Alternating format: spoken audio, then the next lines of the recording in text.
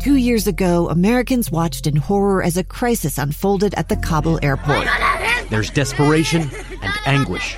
More than 80,000 Afghans have since arrived in America, but this story is still unfolding. I'm Andrea Martin. In my new podcast, Stranger Becomes Neighbor, we'll find out what happens to these new arrivals in our communities.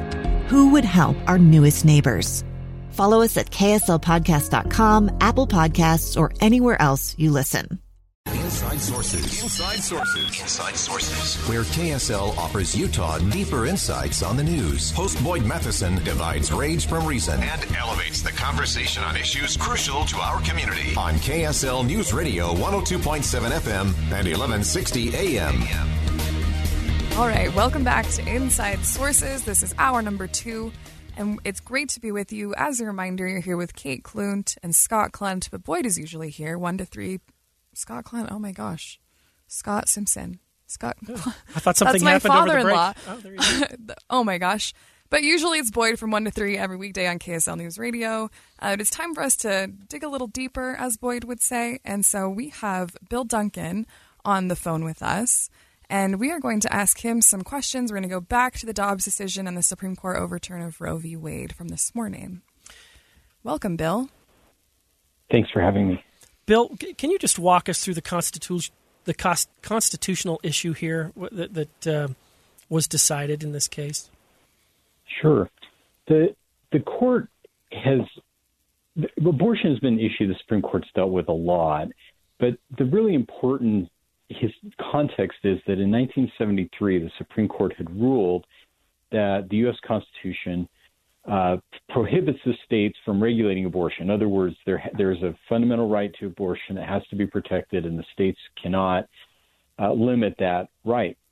And then, so that was obviously a controversial decision, and states continue to push back over the years, trying to enact restrictions or even get the court to reconsider the 1973 Roe versus Wade decision. In 1992, the court decided that they would uphold Roe to say that was right. There is a constitutional right to abortion. And they based that solely on the idea that, hey, look, we already decided this. We can't go back on it now.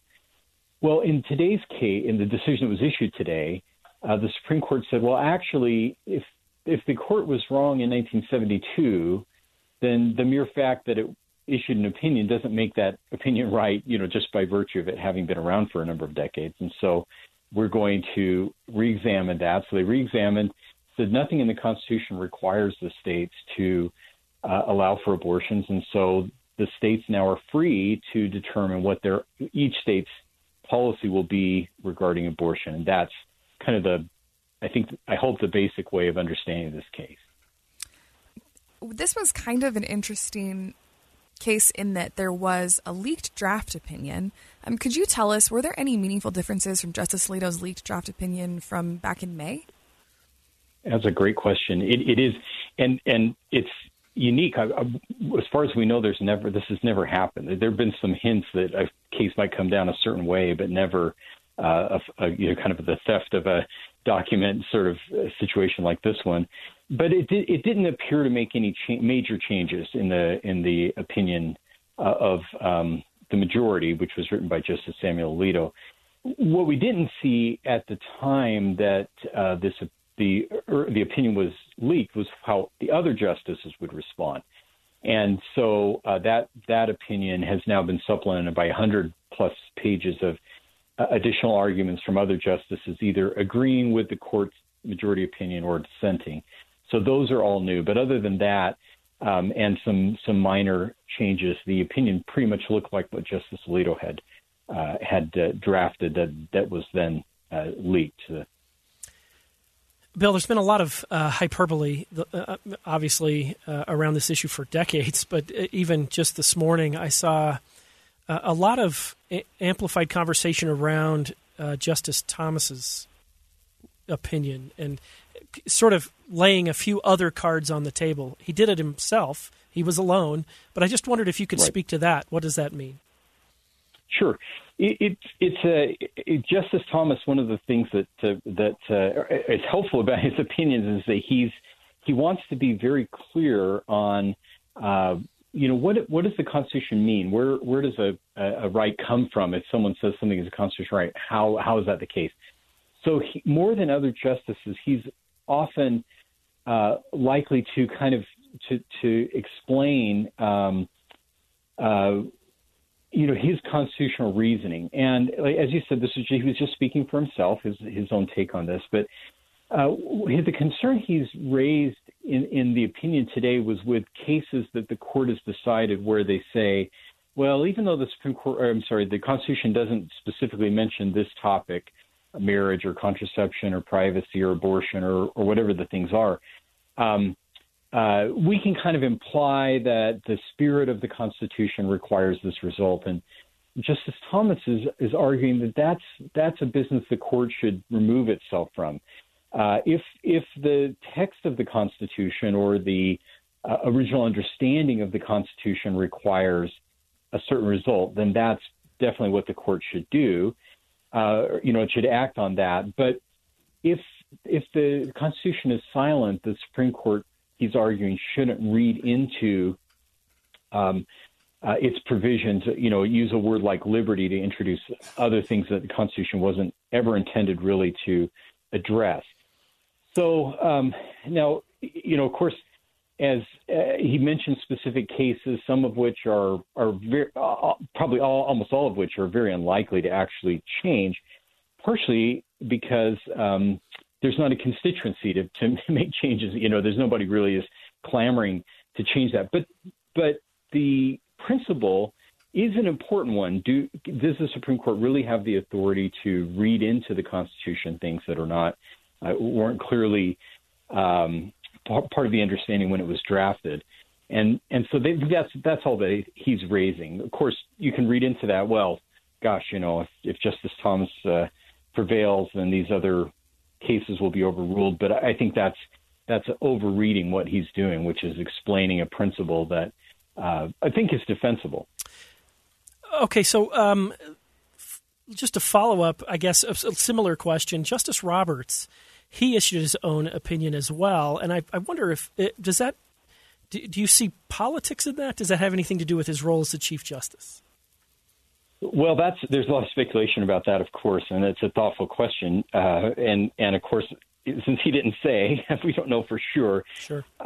It has been noted that, and I think I and others have seen the same thing, that the Chief Justice is always concerned to ensure that to the degree it's possible that any decision the court makes is as narrow as possible, meaning only addressing an issue it has to address. And I think most people think that's most of the justices, I'm sure, and probably most constitutional lawyers would agree with that principle. The question is sort of where does that principle go? For Justice Alito and the majority, they felt like, well, we have to address the question of whether the Constitution protects abortion.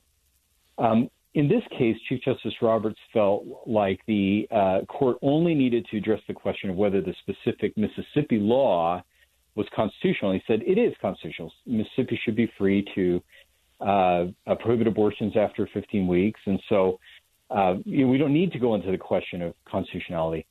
I would hesitate to say that that's a political decision, but it probably prioritizes some principles, the principle of making a narrow decision over other constitutional principles, like the ones that Justice Thomas and Justice Alito focused on, which is we've got to make sure that we get the interpretation of the Constitution right, because if we don't, then there's no set standard that we can use to determine, future constitutional cases. So what's next? What happens for the court next? I'm kind of sort of at a loss for words, because it just seems like there's going to be I presume that there'd be a mountain of cases that come from things like the whole interstate transportation or all of these things. That's a really thoughtful point, and not a lot of people have talked about that. One interesting thing is that probably not a lot changes immediately. In Mississippi, the state can now enforce its law. But people, of course, have been on notice for some time that that's likely to happen.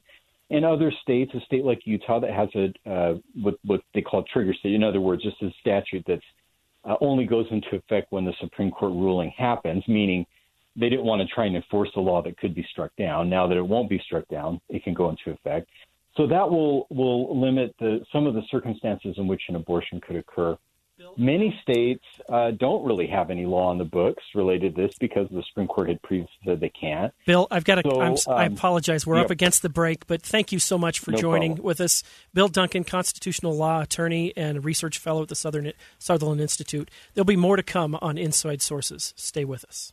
Think again with Boyd Matheson on KSL News Radio.